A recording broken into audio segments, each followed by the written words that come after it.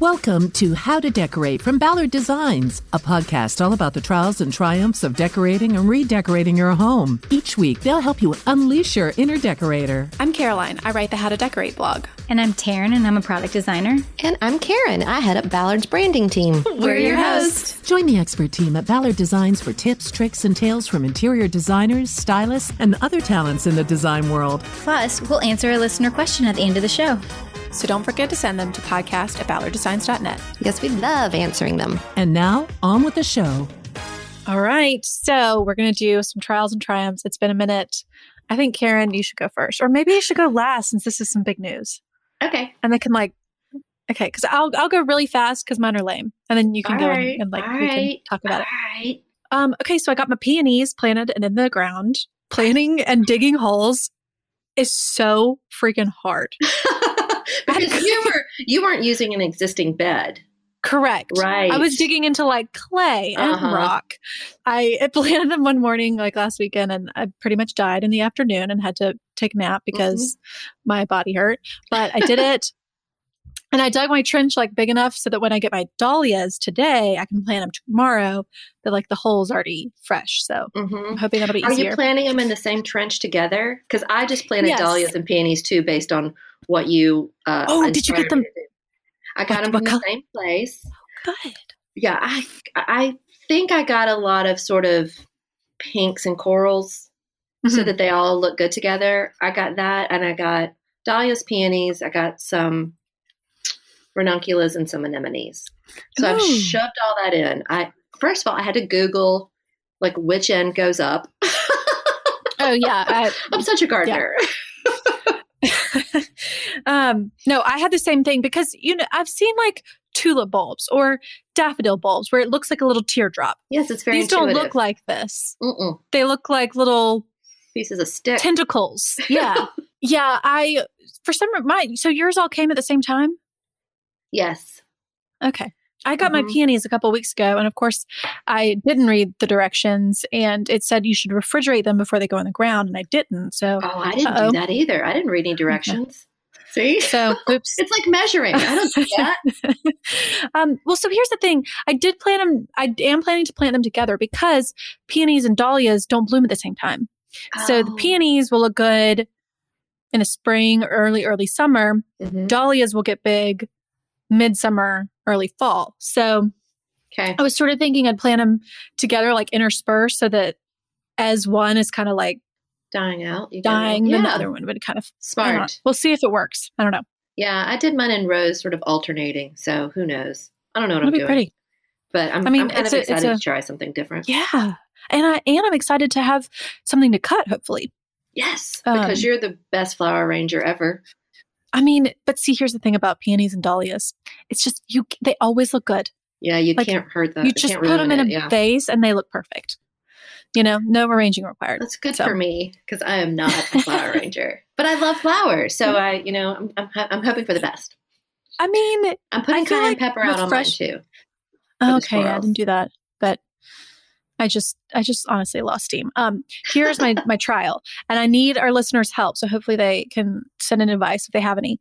We found some more copperhead babies. No. So I am feeling very nervous about it. And I was sort of doing some Googling, and basically the advice is to cut down any long grass. But the problem is that all these copperheads are in ivy, and it's a big area. And I would at some point love to clear out all that ivy, but it's not a possibility right at this moment. And so I'm wondering if there's some sort of pellet or powder or something that I can kind of sprinkle, if nothing else, along our trails and where we would kind of be walking. Yeah. So if anyone listening has any idea about getting rid of poisonous snakes, please send them my way. Or if you have, and then my neighbor also mentioned mothballs. Oh. So they just don't like that smell. I guess, yeah. So if anyone has if anybody has any suggestions. Lot. I know, yeah. And we found them in both the grass, where in the ivy where we wouldn't necessarily be walking, but also on the street where they were obviously going somewhere and got run over. Yeah, I would love to be able to play outside in our yard because Blair's 2.5, 3. Like we're in kind of prime like playtime. So anywho, I need help with that. Okay, so let's get to your news. Okay, other than planning bulbs, I do have some big news. So something happened at work, you guys, at Ballard Designs.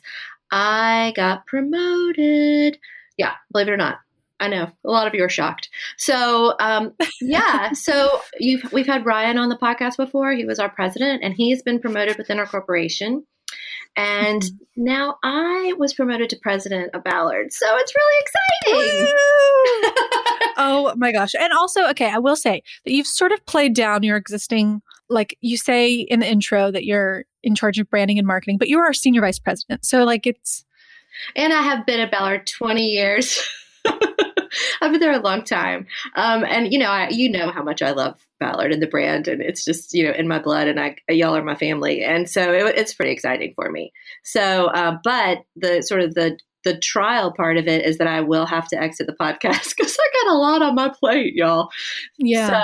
So, Caroline did a cool little like casting call internally. So we're looking for some new talent internally to take my mic. Mm-hmm. Yes. I'm very sad. And, I don't know. I feel like it's just going to be, I'm very excited for you. Obviously, it's huge and you deserve it. And I feel like you've always been like our leader. Obviously Ryan has too. Like, it's not like I'm more the cheerleader one. I'm the bouncy one. He's like, let's go.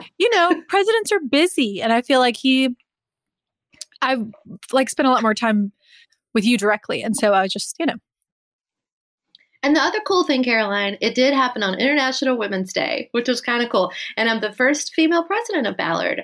Helen Ballard started the company, but she was the CEO and founder, and we had a male president, and I'm the first female. So that's cool too. That's awesome. Yeah. Yeah. A lot of listeners might be relieved. No. I feel like our dynamic is like we really rely on each other. So yeah, it's a nice little group. But we'll find someone. And so y'all, please be patient with us. And maybe you can come back like yearly or something. Sure. As like, or quarterly. Because I'm getting ready to start a little design project. I'll talk about it in our next Trials and Triumphs. Oh. And I thought you meant like at work. No, at home. And so that's something that I kind of want to keep y'all posted on because I'm excited about it. I'm with an interior designer for the first time. And I want to let y'all know how it goes because I haven't done it and it seems intimidating to me. Yeah. But I'm going to try it. Awesome. Okay. Yay. Okay. I like the idea of you coming on like every so often because that way you can still sort of be a part of it and then special guest. Obviously. Yeah. Cool. All right. Okay. So let's get to our guest. It's actually another art advisor. We talked to Isla Kant last week. We have another art advisor, Catherine Earnhardt, and sort of different conversations. Yeah. We really made an effort not to overlap, but I feel like it's a good one. So hopefully y'all enjoy it. Excellent. All right. Let's get to the show.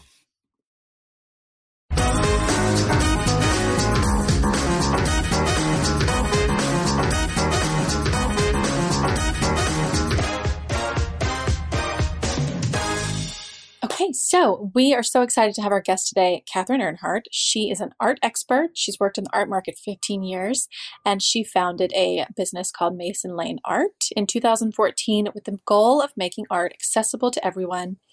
In addition to helping your clients understand and acquire art, you also consult on wallpaper, paint, styling, and the styling of those art pieces in the space. And Mason Lane also has offices, in New York, where you're based, and as well as Toronto and the Midwest. Thank you so much for joining us. We're thrilled to have you. Thank you for having me. I love art. I'm very passionate about art, but I have many, many questions for you. And we get lots of questions from our listeners because, it's as I'm sure you know, with sort of the purpose behind founding your business, it doesn't feel super accessible all the time. There's a lot of mystery and a lot of hiccups I think people experience when they're buying and hanging and displaying their artwork. So maybe just give us just a short background of how you got into the art world and how you started your business. Sure. So I have been, as you mentioned, in the art world for about 15 years, and it's always been a passion, starting from high school when I was in studio art classes to moving into college at Williams College in Western Massachusetts and attending art history classes. And then I sort of by default took an economics class and surprisingly really liked it. It's kind of the opposite of art history and being creative. It's very analytical and logical. And I actually was much better at that than art history academically, but I preferred art history. So I chose to major in both, kind of even out my interests and GPA basically, and started looking into how I could merge those interests in the art business field. And at the time, I mean, I graduated in 2004, and at the time, even professors were saying it was such a strange combination, but I found it to be extremely useful because a lot of art specialists don't have the logic analytical skills, I think, or business skills that have really helped me find my niche. And so after college, I went to graduate school. I found something called an art business program, which was right aligned with my interests. And it was through Sotheby's Institute of Art in London. I got my master's and then returned to the US and started working in the field of art business. I worked at MoMA in New York City in the management office. I then worked at Christie's as a business manager. I worked at an art appraisal and advisory firm called Gurjans and just learned so much about the value of art and the business side of operating a small boutique, and then ultimately decided to start my own business when I felt that there was a niche or an untapped niche for art advisors to help young collectors who had purchased their first home, had some disposable income, didn't want to even think about buying blue chip art probably ever, but they wanted to buy something meaningful for their homes, and their college posters didn't cut it anymore. And I started researching that world primarily because I was in that world. We had bought our first home, and I'd been in the art world for 10 years and didn't know where to start buying art that I could actually afford. And so the research that I started doing really opened up a whole world of emerging artists and resources that I felt young potential collectors didn't know about. And I started my business as just myself and started getting more and more clients, mainly through Mothers Networking. Mothers Networking boards and all that are extremely helpful. I think it's been called one of the most strong marketing groups you can tap into because mothers just trust other mothers. And I had a baby at the time. And that's kind of how the word got out, and that fed my business for about the first year and a half. And I ultimately started hiring or brought on an intern and a marketing person to help me grow the business. And today, as you said, Caroline, we're in 3 cities. We do projects all over the United States and Canada. And we do everything from single piece projects to full home new builds. I can't even fathom the organization it takes to buy art for an entire house. I mean, okay. There's so many other things that I would like to talk about, but like, do you, what do you think of when you're like buying a mix for people? Because if they're furnishing a big house, then they're not going to want all one style. So you have to just have this expansive knowledge of artists and styles, and like, what are you mixing together? Or are you not mixing stuff together? No, that's such a good question. So I think I'm not one of those people that's good at a million things. I think I'm really good at like a narrow range of things. And one thing I'm really good at is just imagining how a space should look. Like, it's a fun talent for my business. It's also an annoying thing because I'm always looking at spaces, like wanting to improve them. It's an expensive personal habit, I should say. But for clients, it's really helpful because I can go into a space and immediately pick up on what their taste is and kind of what their pain points are with their space and what they want it to be, with just visuals or a casual conversation. And 2, I'm able to nurture that taste and figure out, how do we make this, if they say they want a big abstract in this space, how do I get something better than that? like better than they're imagining. What is that artist? How do I find that piece, pitch it to them, sell it to them, and then curate it with 50 other things happening in the home? And I guess it's all just this ability to imagine how I think that rooms should feel, how the cues that I'm taking from the client about what the vibe and energy of each room is, whether it's supposed to feel serene and relaxed or vibrant and energetic or moody, like a library that you use at night with ambient lighting. I mean, all of that kind of comes into play. And we're always figuring out where to save and where to splurge. Whether our clients have $100,000 or $20,000 or whatever their budget is, I want them to buy wisely, and there are places to splurge and places to save. And that strategy comes into play a lot when we're doing full house projects, because I'd much rather my clients spend the bulk of their, or a relatively larger portion of their budget on walls that will have a bigger impact on the space than the powder room. But I also really like those sort of small unexpected vignettes, so I save some room for that. Okay, because you touched on sort of the cost and value of art, and I do want to talk about that because, you know, for someone getting into collecting art, like, where does the cost come from? Is it the material, you know, like oil and acrylic versus watercolor? Is it the skill of the artist? Is it the size? Like, where should you, if you're just starting out, kind of create your benchmark and feel like you're understanding where the price is coming from? Right. That's a really great question. I had a conversation this morning with a potential client who asked two questions that I think are relevant here. And one was, how much does art cost? And two, how big should the artwork be over my couch? And I love to think about my husband's favorite, I don't know if it's an analogy. Maybe it's an analogy, but he says, well, how big is a rope? Like it depends. It all depends on what you want. And so there are a few drivers for the cost of art, many of which you listed. So one is the size. Another are the materials used. I mean, if you think about a huge Jeff Koons, I don't know if that name means anything to you guys or the audience, but he creates these enormous 30-foot metal polished sculptures that sit in very public places around the world and cost millions of dollars. So that is an incredible cost to manufacture that. So materials, obviously, when you're thinking about painting, the materials are much less, but something to factor in. Also, the artist and where that artist is in his or her career has a huge bearing on the cost. If you think about the cost of buying a more traditional financial asset like a stock, you're thinking about who else is buying the stock. Is it Warren Buffett and known investors, or is it no one that I've ever heard of? Is the company run by someone who has a reputation for building successful companies? Same thing in the art world. Is this artist represented by a gallery that has a reputation for leveraging artist careers?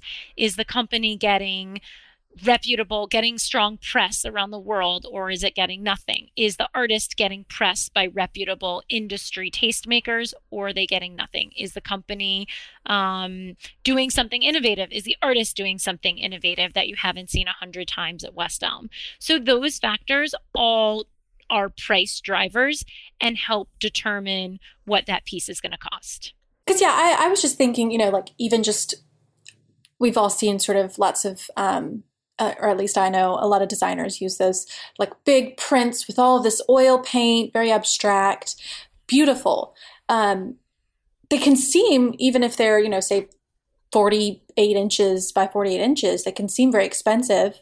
But if you think about just the actual paint needed to cover that canvas, that alone could be probably $600 to $1,000 just in paint. So then that, to me, I feel like, oh, okay, I get that now. Like, that's why this painting is $2,000, $5,000, whatever, $1,000, because just the materials, that's not even including their skill, their time, all that stuff.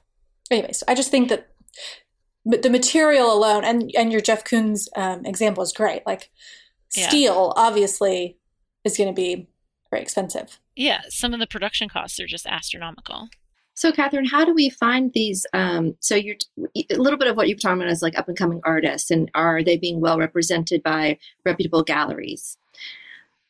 As someone in Atlanta, how would I know which galleries are the ones I should be frequenting? Should I just sort of Google it? Should I get out there and start walking around? Should I talk to people that have beautiful homes with great art in it, or all of the above? I think it's a combination of all of the above. I mean, one of the top questions that we get is, where do you find artists? And that's all my business is sourcing new artists. So it just it flows at this point. Because whether we're going down an Instagram rabbit hole or talking to artists that we already know or galleries that we already know, we're just constantly updating our database, and we update it with artists that we like, that we believe in, that we think could be well suited for various projects that we're working on. We definitely don't update it with all the art that we come across. It's kind of loosely defined as art that Catherine likes, but I have colleagues that I work with as well, and their taste matters tremendously, and they're also sort of filtering this information before we put it in. I think for anyone to start identifying compelling artists and reputable galleries, it takes comparisons, right? You can't just look at one gallery and assess whether this is a good gallery or not.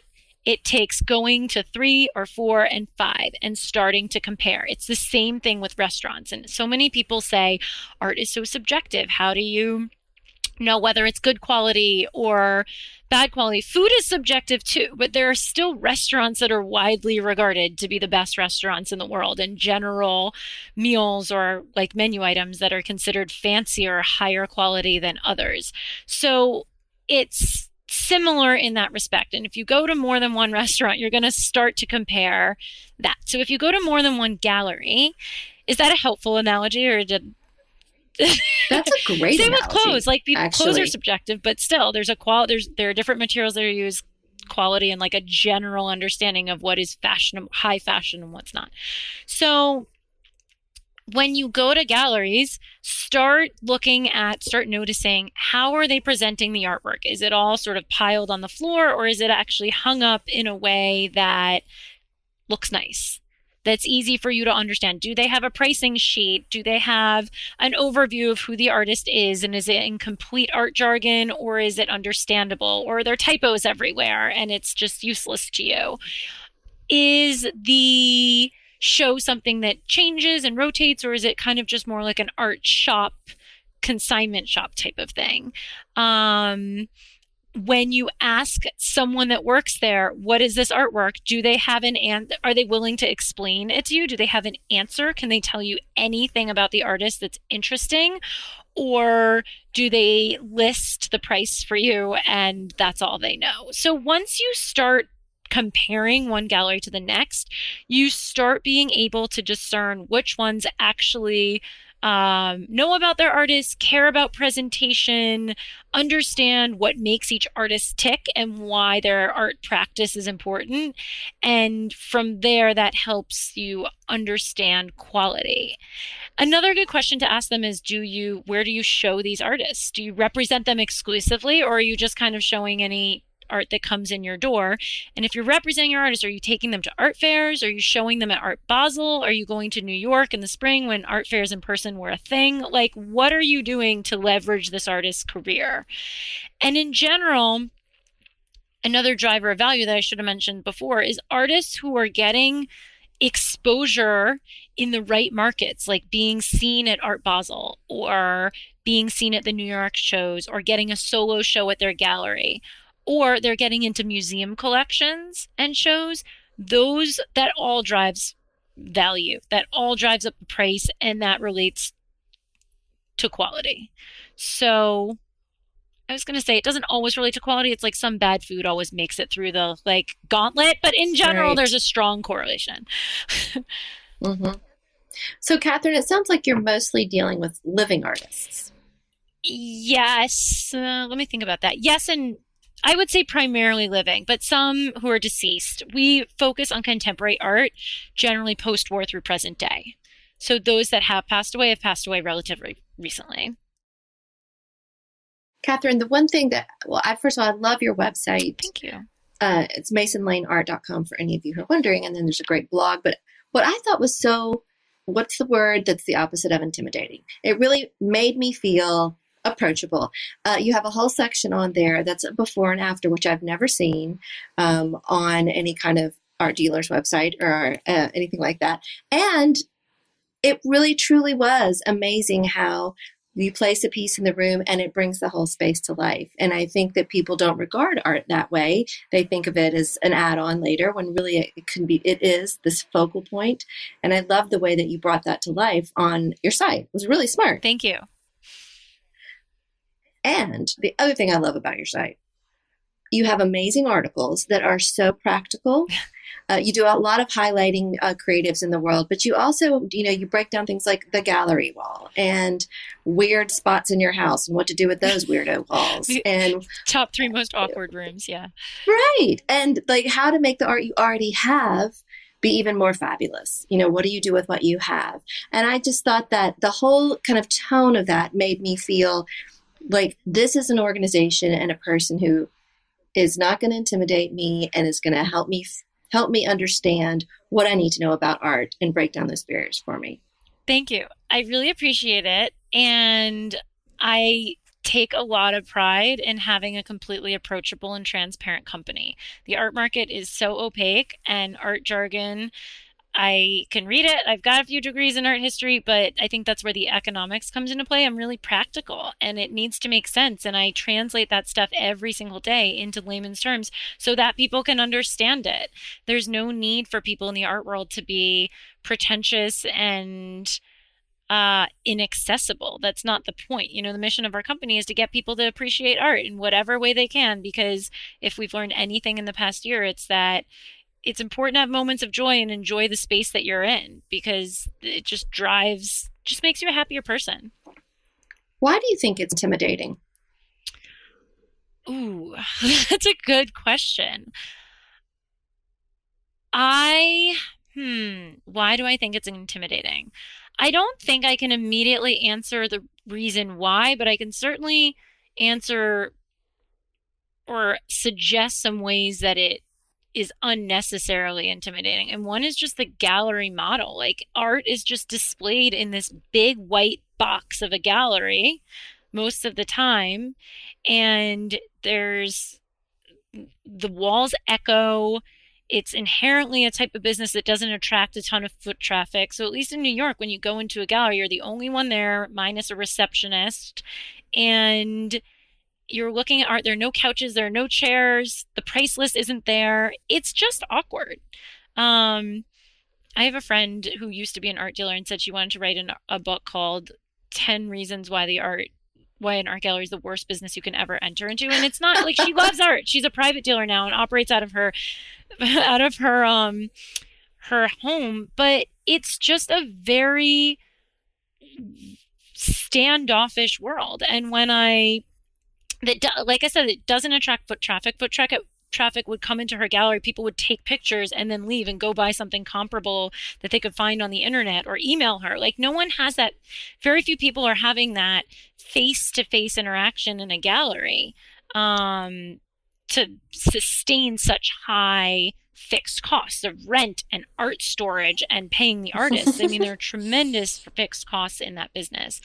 But one thing I noticed when I started the business was that there was this big divide between the art and design world.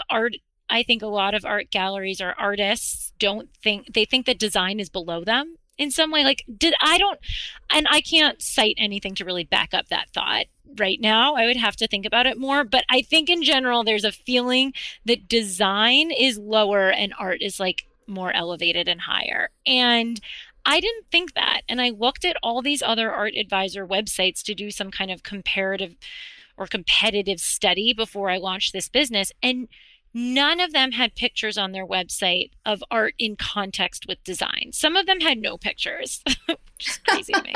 A lot of pictures were iPhone pictures. And it was really important to me to show how art and design can be inextricably linked. And all my pictures are art in context of a room, because that's what I think that the environment and the impact that it has is so telling for what kind of emotion you like gets evoked by a certain piece. Yeah. Could we talk a little bit about hanging art? Because like Karen said, I love the practical tips you have on your blog. And I also just going through your portfolio and some of your projects, there were lots of, not necessarily unexpected ways you hung art, but when you're sort of focusing in on the art and the projects, I had a lot of questions. Like, for example, I think a lot of people have, and this is just friends of mine, I love great big art pieces, but a lot of my friends have small ones. And what do you do with those small pieces? Do you hang it on one tiny sliver of wall? Do you group them together? Like where, because I feel like if you go and a lot of it, like an oops design moment is you've got like, say a 24-inch by 24-inch piece of art over your sofa. Yeah. And it's hung too high. It's hung too high, or what. So I guess, and I loved going through your portfolio to see some small pieces and how to hang them properly in a way that's, yes, properly. So kind of give us a lesson in what to do with maybe your smaller pieces, because I feel like the large pieces, it's a no-brainer, are much easier. Yeah, right. I have so many opinions on how art should be shown, and a lot of pet peeves. Like it's the cynical, I don't know if it's the cynical side of me or what, but there's so many ways to do it. It's the wrong. Educated side. Yeah, right. Yeah. And it's to hang, I would say step one is to look at the frame, and that's for big and small pieces, but the framing matters so much. And if you're going to get a small piece, let's talk about the powder room. You're not going to spend a ton of money, and it might just be a relatively lower cost print. Some people have this hang up with paying more for the frame than the artwork. If you bought a $50 print, go ahead and splurge on the frame if you can afford it. Because if you don't, you're going to buy a lower cost print and a lower cost frame, and it's going to look lower cost. But if you buy a lower cost print and then you actually get like a really nice custom frame, it makes a difference, and it makes it look much more expensive and much more polished in a space. And then that vignette or powder room scene or whatever you have becomes special. So framing is important. Frames definitely go in and out of style. It's really, the beveled frame is in general not in style now. It's more contemporary to have a cleaner profile of a frame. So museum gloss, if you can splurge, is great because it minimizes any type of reflection, such that when you actually look at the artwork, you can see the artwork versus just a reflection of yourself. I'm a big fan of 8-ply mats. This is so minor, but the mat, like if you're getting a work on paper, a photograph or something, and you choose to frame it with a mat, an 8-ply is thicker and it just looks more important. And it's a really cost-effective way to just make your print, whatever the cost is, look nicer. So those are some framing basics. In terms of deciding where to place it and how to place it, I like to look at the shape of a wall and assess whether that shape is relatively vertical or relatively horizontal. So this is a podcast, so I won't go into like visuals in my daughter's room behind me. But in general, if you have a more vertical wall, a vertical piece of art just looks more natural there. Or a square. Square is pretty versatile. Same with horizontal. So that kind of helps you assess what orientation of art to fit in different places. And just really simple rules about hanging. I like to hang things on 2 nails or 2 D-rings, not 1 nail and a wire. The earth moves. It's always going to move if it's on 1 wire, or 1 nail and 1 wire. So 2 points is always better than 1. There are these 10-cent things called picture bumpers. You could put those behind your artwork that it doesn't move. The little gel knobs. Like little gel things, exactly. And art looks most appropriate when it's hung about 57 to 60 inches, when the center is 57 to 60 inches above the floor.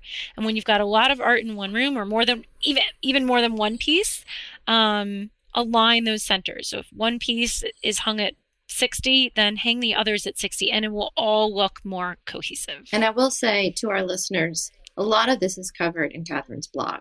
If you dig into her articles, because I read them, they were good. I appreciate that. I really spend a lot of time. No, it's very helpful. Honestly, I thought it was great. All right, I have a personal question, of course. Yes. I am shopping for a piece of art for above my fireplace, and I hate what's there. But as I was looking around at what I am interested in getting, I sort of got afraid that if I'm purchasing this very specific sort of proportion, then it won't fit anywhere else in my house if I change my mind later. Like, I literally went around my house and measured, and I'm like, well, is this stupid? Is this really silly? Am I being short-sighted in doing that and then having something that really only fits on one wall? Okay. I hear that a lot, that people are scared to pull the trigger because what if they stop liking it and you get sick of it? This definitely goes back to what we were talking about earlier about understanding the story behind it. So when you buy art just on aesthetics, the love-hate thing, you're probably going to get sick of it. At some point, you're going to not be in love with it anymore. If you buy art based on the question, is this interesting to me? You start to have a different relationship with the artwork, and you can evaluate it 3 ways. Is it interesting to me? 1, aesthetically. Well, why is it interesting? Are those colors soothing? Are they uncomfortable? Are they weird together? Does it remind me of something that I know?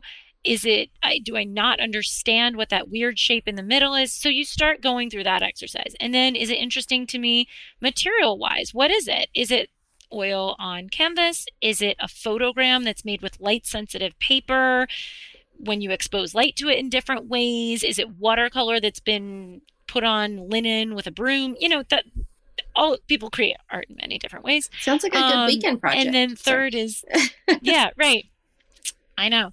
And then third is the piece, what is the process that the artist used to create this piece? So when you ask yourself, is this interesting to me on those 3 levels, aesthetics, materials, and process, then you start to develop this longer term connection with it. And that's what drives long-term enjoyment. So you're much more likely to not get sick of a piece if you go through that process. You're also much less likely to get sick of a piece if you create diversity within your home. So one of our corporate clients had this art collection that was literally all 2 artists and just prints by those 2 artists. And before we got started with them, we had to ask a group of people, what do you think about the current corporate collection? And literally every single person said, what corporate collection? They didn't even see it anymore because it was all the same and their eyes just glazed over it. So stepping out of your comfort zone a little bit, or just knowingly creating different types of moods in your house or energies throughout your house, is another great way to not get sick of something. Go crazy, paint a room all navy blue walls, or paint the ceiling, or get a painting in one space and then focus on photographs, or break up a lot of little pieces in another. It's all about diversity, what I call cohesive diversity. And so if you kind of follow those basic rules, you're much less likely to get sick of something. And the third is that it's just art. Like, I know it's a big line item sometimes, but it's art. And if it's interesting to you at one point, it's probably not going to be not interesting to you at another. You can always try and sell it or reframe or switch things out in the future, but it's not like it's just art. It's supposed to be fun. Right. It's supposed to be fun. Yeah. One of the things that I loved about moving recently, 2 years ago, was getting to totally reimagine pieces that I already had, and just the wall color or the thing you're hanging it above or the lamp you place next to it can completely change even an art piece that has like super bold colors. You're like, okay, how different can that really look, But it can look so different.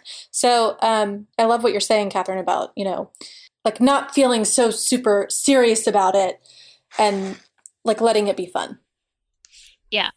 And you hit it, like dark walls and even wallpaper and switching things around, the way they're paired, the way they're framed, changes the space tremendously. I just did this whole thing on Instagram this morning about showcasing what art looks great on dark walls, and people are so scared if they paint a room dark that it's going to make the room dark. And I think it's the opposite. Like I believe wholeheartedly in contrast. And when we're advising, we advise on clients more than just art. We do, as you said, Karen, I think at the beginning, or I think you mentioned this, that we do all kinds of wall styling. So I love having a room that's all dark. It creates contrast and makes the natural light that comes in look even more stunning. Or if there's a room with no natural light, it sort of embraces the coziness. Like painting that type of room white just makes it look dirty in my mind. I have this thing against dirty white walls.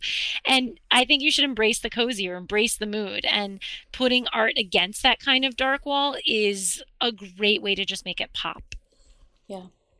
There were a few times in your portfolio. There's one specifically. There was this great green painting, very, very, very, very large, hung over a navy blue couch. And the back of the painting, just ever so slightly, like sort of came down behind the couch. Oh, so, yes. I mean, that one. Maybe like 3-4 inches or something it looked like. Yeah. So when is that okay? Very rarely. I love that project. And that kind of chartreuse color is the client's favorite color. And what you probably can't see from the portfolio pictures, but it's a painting by Darby Bonnard, who was one of these color field painters of the 20th century. He's since passed away, but he was one of the greatest color field painters.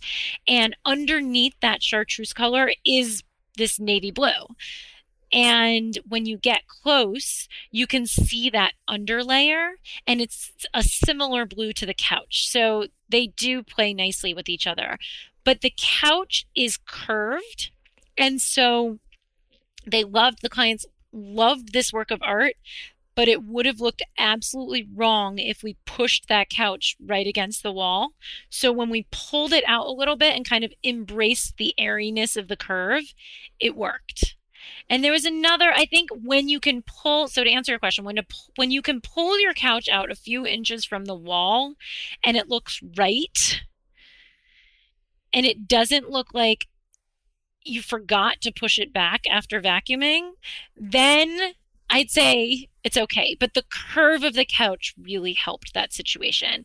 And also that is a huge room. I wouldn't recommend, we had another situation where the client really wanted it to work and we pulled the couch out and it was a really small space and it looked like we forgot to put the couch back after vacuuming. So it needs to be a big space. Curved couch helps, and just a gut check with making it look like it's intentional.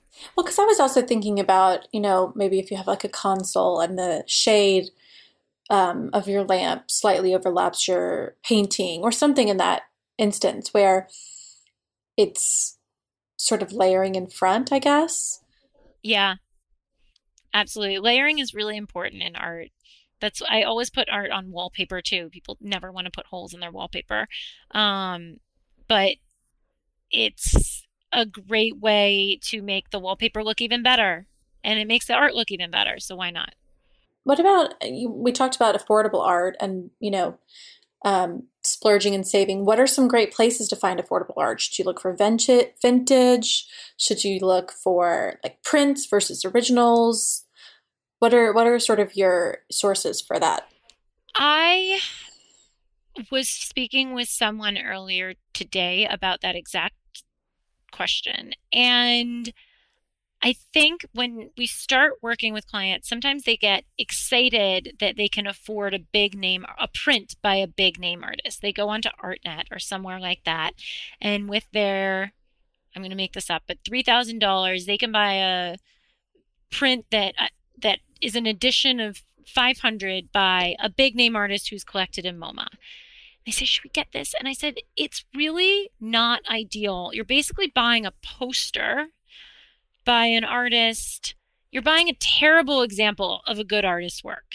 And I would much rather, look, my job is to just tell people make sure they know what they're buying, right? I'm not forcing anyone to buy anything. I'm just educating them, giving my recommendations. And then at the end of the day, I want them to feel good about what they're buying and know what they're buying. But I'll say, why don't we see what else we can get for this $4,000? I think that's what I said, or 3,000. Usually you can get a great example of an artist's work that's really unique and different rather than a terrible example of a big name artist's work. So I recommend that. And I think that, to your point earlier, Caroline, it doesn't matter if it's a good artist if you're not connecting with the piece and if it's not special to you.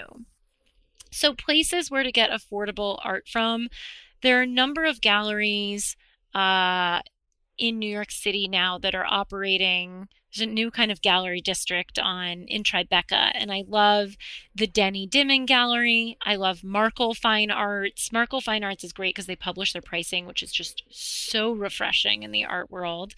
We have an office in Toronto and are learning so much about emerging artists coming out of Canada that are collectible, amazing prices. One of the galleries I love there is Division Gallery. There's Christie Contemporary. And then there are a ton of art fairs where there are a collection of these galleries. We started in 2019 taking a group of people down to Art Basel Miami Beach. It was open to anyone. We got overbooked immediately for this 3-day tour of the shows. There are about 20 art fairs down there, and there are some fantastic emerging art fairs there, like Volta and Pulse and what's it called now? Art Miami is a great one. So if you go to those, you're bound to find more affordable emerging art versus going to kind of the blue chip galleries in New York's Chelsea or the actual Art Basel Fair. Yeah. What about commissions? Is that something that a novice art collector should look into? I do commissions very rarely with clients, honestly. I think that when we present a work to a client and it's not quite right for whatever reason, it doesn't fit, or they need it to be in some slightly different color, and I feel the artist's work is pretty reliable aesthetically, like you know what you're going to get versus some very gestural abstract, then I'll advise my clients to do a commission. But I also think that it's really nice to connect with a work that an artist created out of their heart and out of their emotions.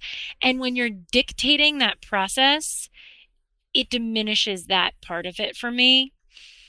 And this is getting a little theoretical, but I think art is a great way for people to connect. Artists create work because they feel so compelled to put something down on canvas, and that's the best way that they can express themselves. It's just like a singer or an athlete, like they have to get that energy out. That is how they feel whole in the world. And someone else comes along one day and connects with that very personal self-expression. It's an amazing connection. Like those are two paths that would never otherwise cross. And it's this crazy, intimate, but anonymous connection that exists in the art world. And when you're going back to that artist and saying, gosh, that was so great, but I don't like orange. Like it just kind of changes that a little bit. And it's fine. Like I said, I'll do it on rare occasion. I honestly don't love it because I want my clients to know exactly what they're going to get, and I don't want to dictate it for the artist. So I think it's a much more meaningful thing when the stars align and you find that piece. And the stars align a lot in our business. Like we're selling works literally every day that clients are thrilled with and that they feel that sort of matchmaking high off of. And yeah, so I think that's a more fulfilling sensation than the commission. I think that might be why it's intimidating. Because people are afraid of their feelings. Do you know what I mean? Like it's pretty bold to say, I feel this, I connect with this, and therefore I want to own it.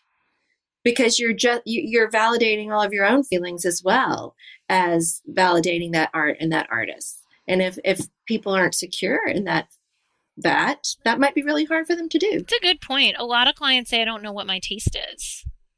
Mm-hmm.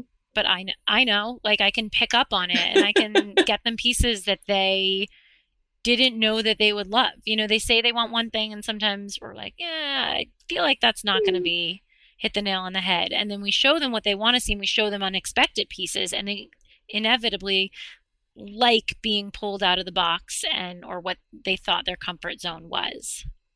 You're sort of an art shaman. Do you think? Ooh. Wow, that's a big title. Maybe I should take that on. I like that. Well, it just seems like you know, like you said, you can help people understand what they like. And I think interior designers do the same thing. A lot of the times when we're talking to them, you know, they talk to people, they don't know what they like, they don't know what they want. And it's the designer's job to help them figure that out and to, you know, really understand that client and for the client to trust the designer. And you're doing the exact same thing, but with art. I just think it's great. Yeah. And it's funny. We work with a ton of designers and so many times they say, how do you, like, art is so personal. I'm not good at selling art. How do you do it? But to me, building a house is personal too. It's a different game though. And that's why a ton of designers bring us in.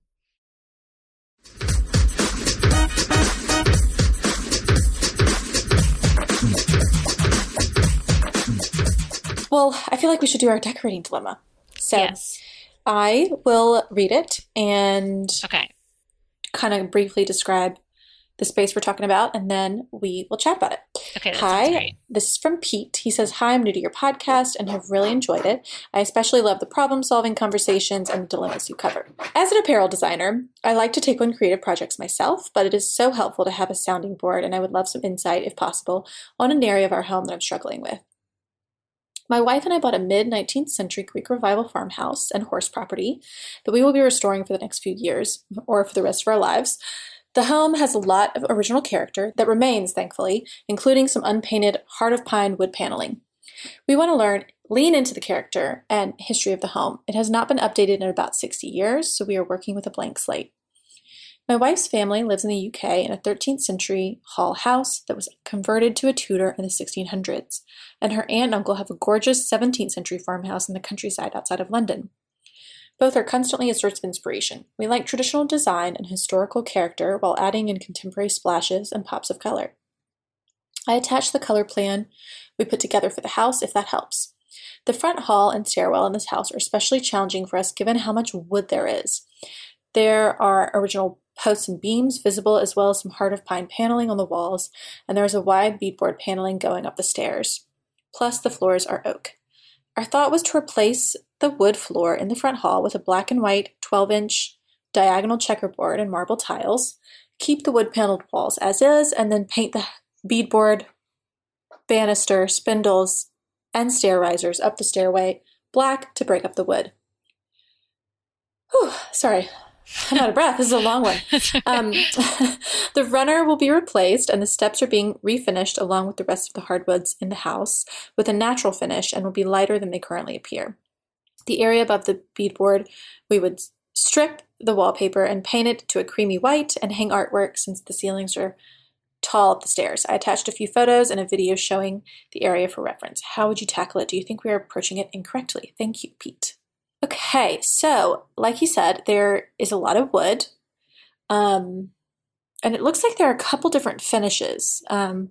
It's hard to tell because maybe the floors are just a little bit more worn than the walls, but it seems like the walls with the paneling and the staircase sort of it's not really a beadboard, it's really more of like a wide wood plank. Mm-hmm. You know, like when I think of beadboard, I think of sort of that 1 inch. Yep, I agree. I kind of love it. I feel like the wood is kind of great. It is a lot of wood though, obviously. What do you think, Catherine? What's your first sort of instinct?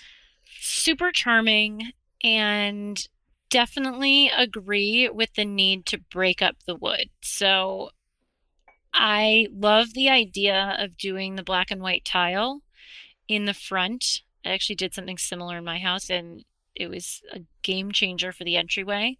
I'm always a huge fan of sort of designating certain or distinguishing certain spaces from others. So having that tile floor will certainly set to distinguish the entry from other areas of the house.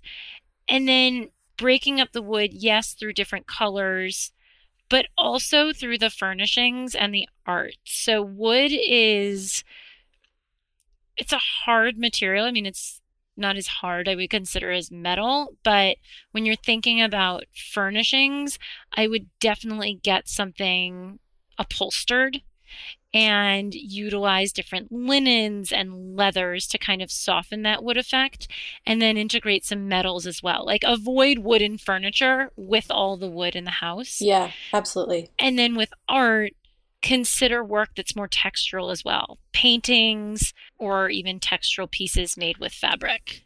I like the idea of the black and white checkerboard. I also think that, to your point about soft goods, I mean, you have some great walls and it's a big entryway. So I do think he could fit a lot of furniture in here, maybe like a great Louis bench, maybe a skirted console table. And to your point, I feel like those upholstered pieces will really help break it up. When you're sitting looking at it and it's just empty with the wood floors and the wood walls and the banister and all that, it does feel like a lot. I feel like if, depending on his budget, I also feel like you could get away, depending on the way you're furnishing and sort of accessorizing, with a great rug to kind of break it up. Mm-hmm. But I mean, if his heart is really set on the black and white, I feel like that'll look great. There's nothing wrong with that. So yeah, I mean, and I feel like once he sort of takes that wallpaper down off the top portion, that'll help a lot, because I do think that wallpaper just sort of dates it. Yeah, the wallpaper should go. I agree. And I'm not sure if he should paint it or do another wallpaper, but whatever he does, I would make it very light in color. Yeah. So here's a question for you. So he's got a staircase, and for the bottom section of the staircase, like, it's broken halfway and turns. For the bottom section, the entire portion is wood paneling, and then probably at about maybe shoulder height, it turns into wall. Should he hang any art on that portion of the wall that is above eye level? I don't think so. I would hang art on that next level of the stairs, because an entry is inherently an area where there's a lot of activity. It just collects clutter. It never looks like it does on Instagram with the cute mud boots, Yeah.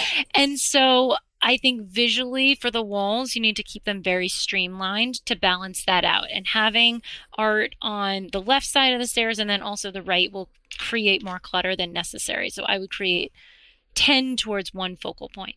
And then what about the banisters? I feel like there's sort of two schools of thought. Like, are these banisters original to the house? It doesn't, depending on how you furnish and accessorize it, it doesn't bother me that they're wood, especially if you have, maybe if you did a great patterned runner, like a stripe or something with a little bit more personality instead of just sort of a solid.